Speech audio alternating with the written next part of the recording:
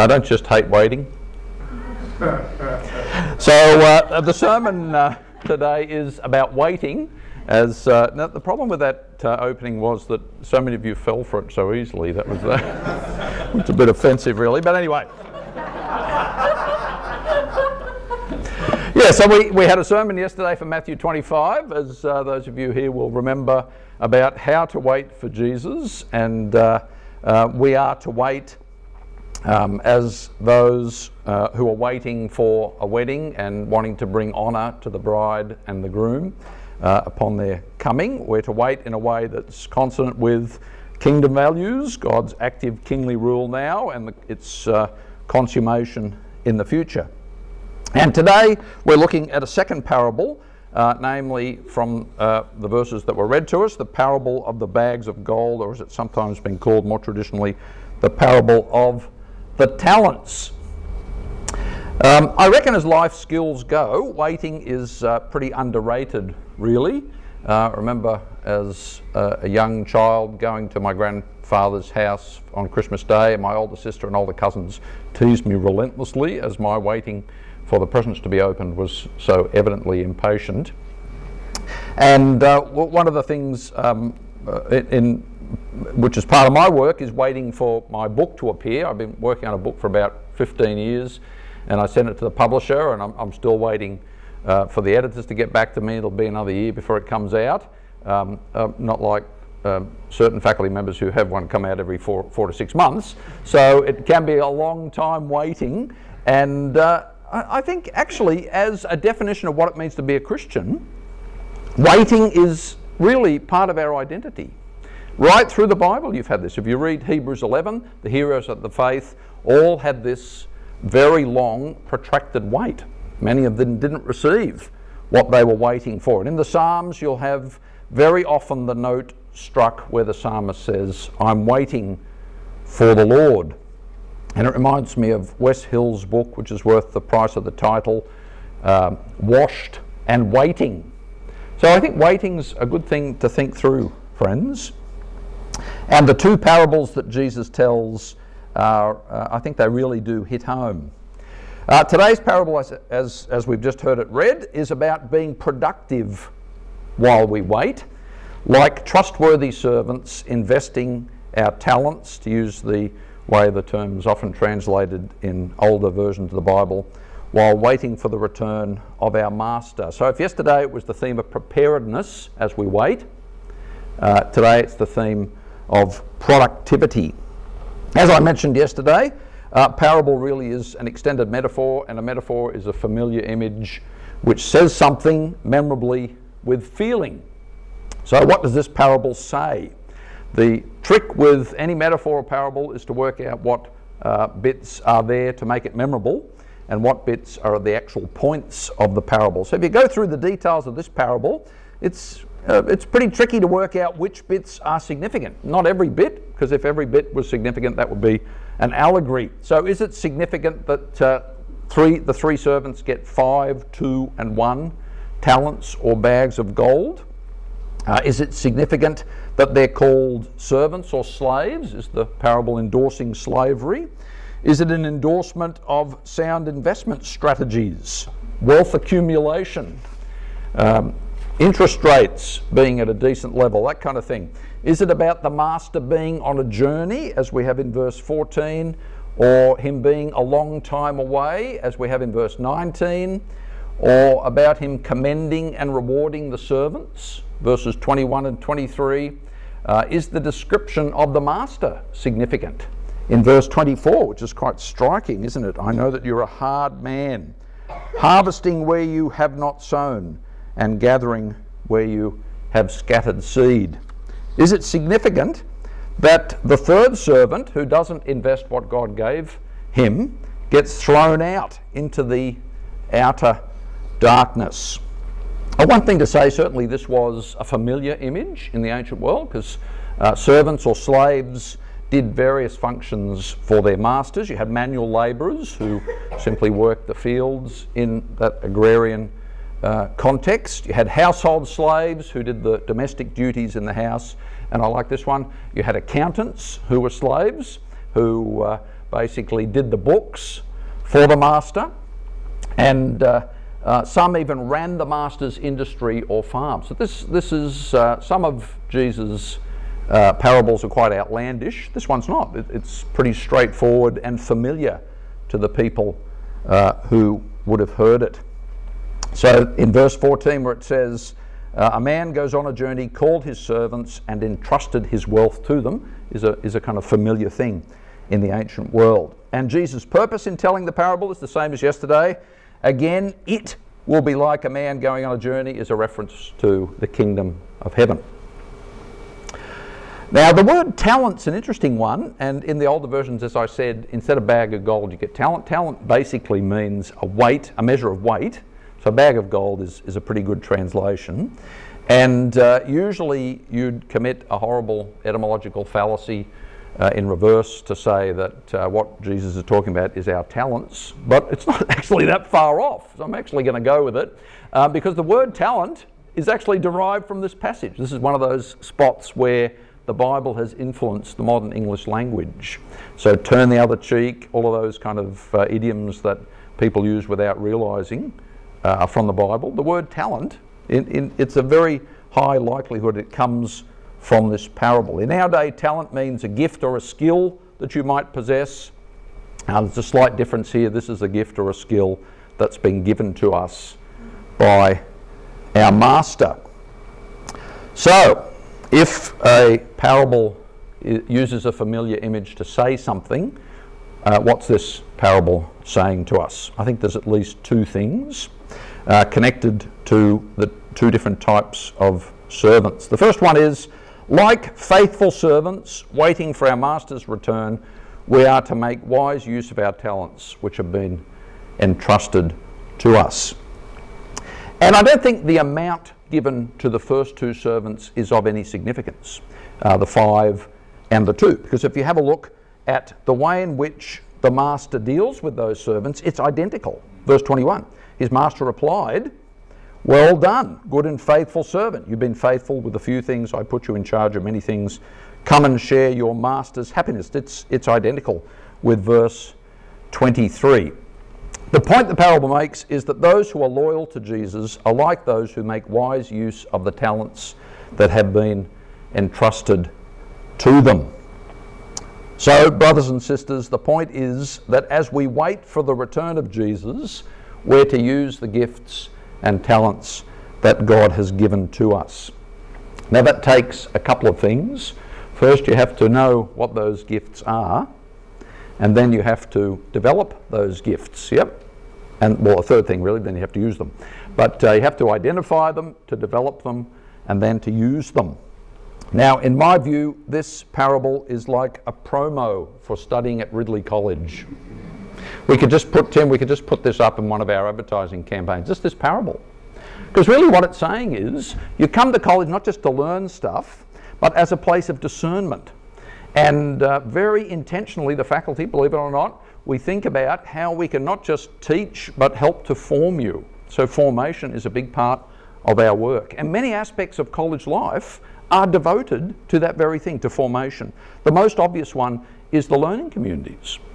The learning community that Reese runs, that Charlie runs, that Anthea and Richard run, and so on. They're places of discernment. And one of the most satisfying things we do as college faculty is to hear that the students come to college without having any sense of being affirmed in their giftedness or calling. And slowly but surely over their time at college, through different experiences, they learn what God has called them to do. Reese is smiling very much here. Just because I kicked AB. All right. Okay. We'll have to learn what that's about later. So I do encourage you, if you've got further studies to do, to learn, to join a learning community. If you're online, to do guided spiritual formation and to do some field ed. And Graham Stanton is employed by the college for this very thing. He's a practical theologian who's going to help not just online but on campus to make sure that we work hard in this area. Those who are loyal to Jesus are like those who make wise use of the talents that have been entrusted to us. And the parable of the talents describes different ways that people wait for Jesus' return. It says that believers are to wait for the Lord Jesus as slaves commissioned to improve our Master's assets, to advance his kingdom. And in our waiting, we're not to be passive. I think it's the same in the Psalter. I wait upon the Lord is not I just sit on my hands. We're to grow, carefully manage and develop the resources that God has entrusted to us. I mean, maybe Paul was thinking of this when he wrote Romans 12, when he said, if your talent is to teach, teach. If your talent is to serve, serve. If to give, give generously. If to lead, do it diligently. If to show mercy, do it cheerfully. So the notion of gifts and talents from God and our responsibility to use them is a very biblical one. Secondly, I think this parable says to us that unlike the wicked servants, it's really the same point reversed, we are not to sit idly waiting for our Master's return. And indeed, the emphasis in the parable is actually more on the third slave, and this is often the case with the parables of Jesus. Anthea could probably enlighten us on that later because it's part of her research. So the third one's the really key one. It's like the three little, what's the one where they blow the house down? Three little pigs. It's a literary device to bring the kicker at the end. And this is the kicker, friends. We're not to be like the third slave. What does he do? He just digs a hole, and you think that's almost comical, isn't it? Well, in one sense it's not comical, because in the ancient world they didn't have banks. So if you wanted to keep something safe, you had a few options. You could give it to a friend. Sometimes they deposited them in money or valuables in a temple. So the temple's the closest thing we have in the ancient world. And you get an allusion to that in Romans 2 where Paul says, do you rob temples? It's not of the candelabras, it's of the deposits that others have given. And putting money or an investment in a field, of course, is part of another one of Jesus' parables in Matthew 13. The treasure in a field. Now, what interests me about this third slave is what leads him not to use his talents. Did you notice what that is? Verses 24 and 25. The man who had received 1 bag of gold came. Master, he said, I knew you were a hard man, harvesting where you have not sown, and gathering where you have not scattered seed. So I was afraid and went out and hid your gold in the ground. See, here is what belongs to you. And the master replies at some length and actually doesn't dispute the description. His master replied, you wicked, lazy servant. So you knew that I harvest where I have not sown and gather where I have not scattered seed. But the problem was, it was a non sequitur. He inferred something from that wasn't the right response. From that, he should have realised I better get working. Instead, he sat on his hands. Well, then you should have put my money on deposit with the bankers, so that when I returned, I would have received it back with interest, unless in the European banks, which are now at negative interest rates. But still, sometimes these don't translate directly. So, the explicit problem with the wicked servant is his attitude to his master, or you could say his view of his master. And the point is that faithfulness with our giftings and using our gifts depends on an accurate view of God. There's a direct link with how we understand God and how we will behave in the meantime.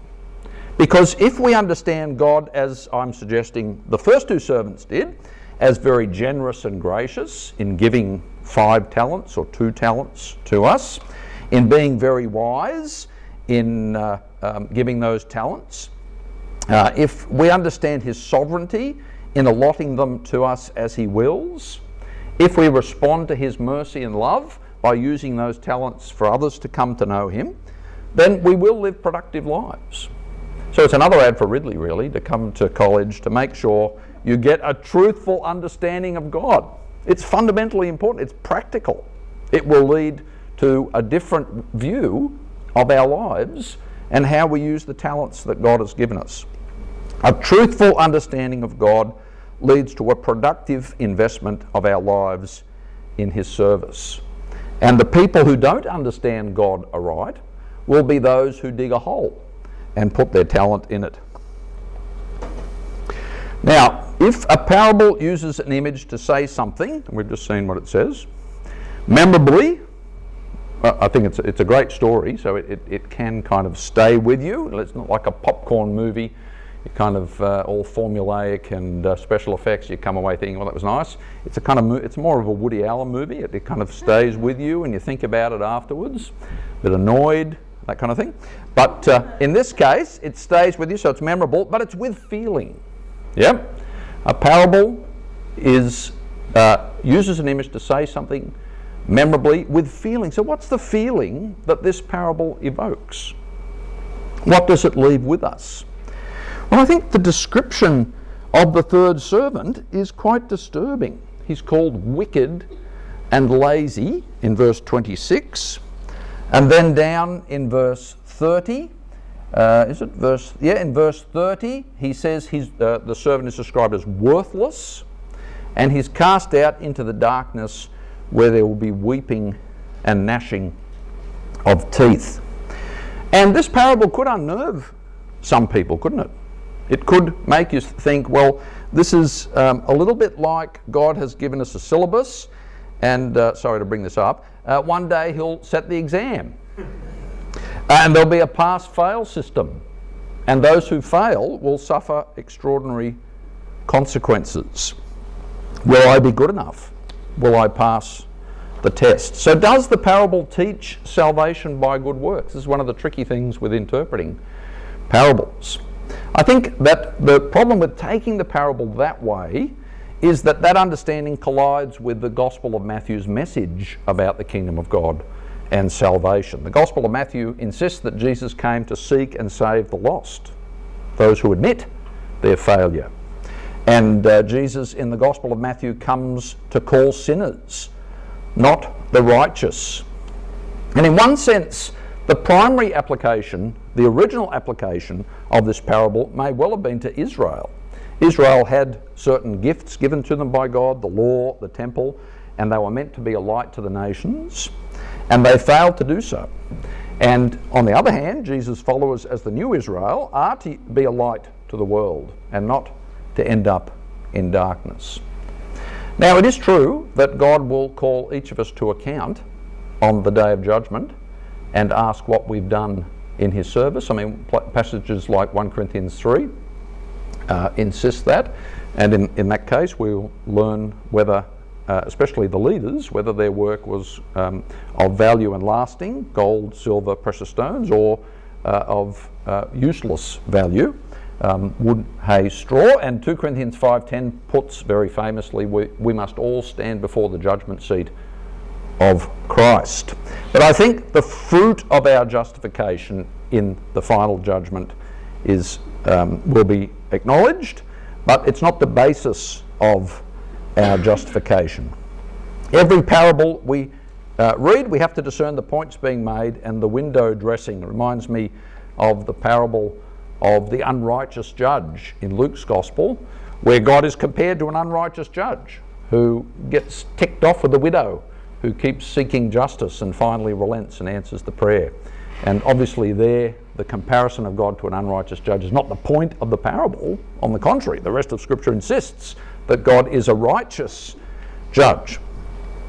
To get all techie on you, metaphors are not isomorphic mappings of one domain onto another, but a suppression of some elements and a highlighting of others. And in this case, I think the highlighting of the element is about our requirement to be faithful.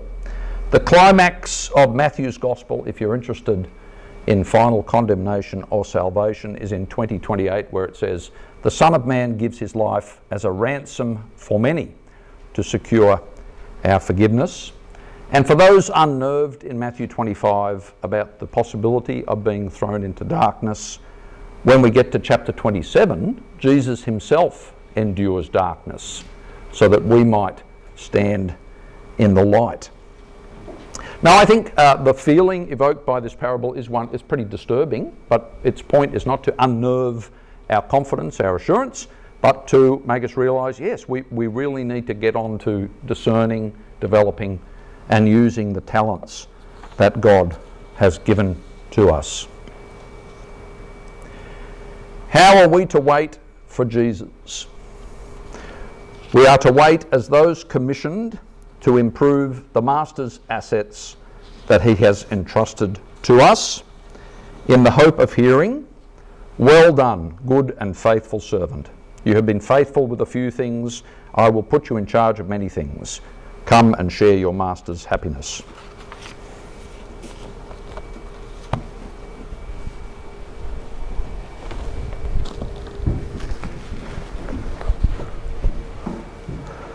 The Lord be with you. And also with you. Hallelujah. Praise the Lord. I was just for sharp. Trying to be balanced. In the interest of balance.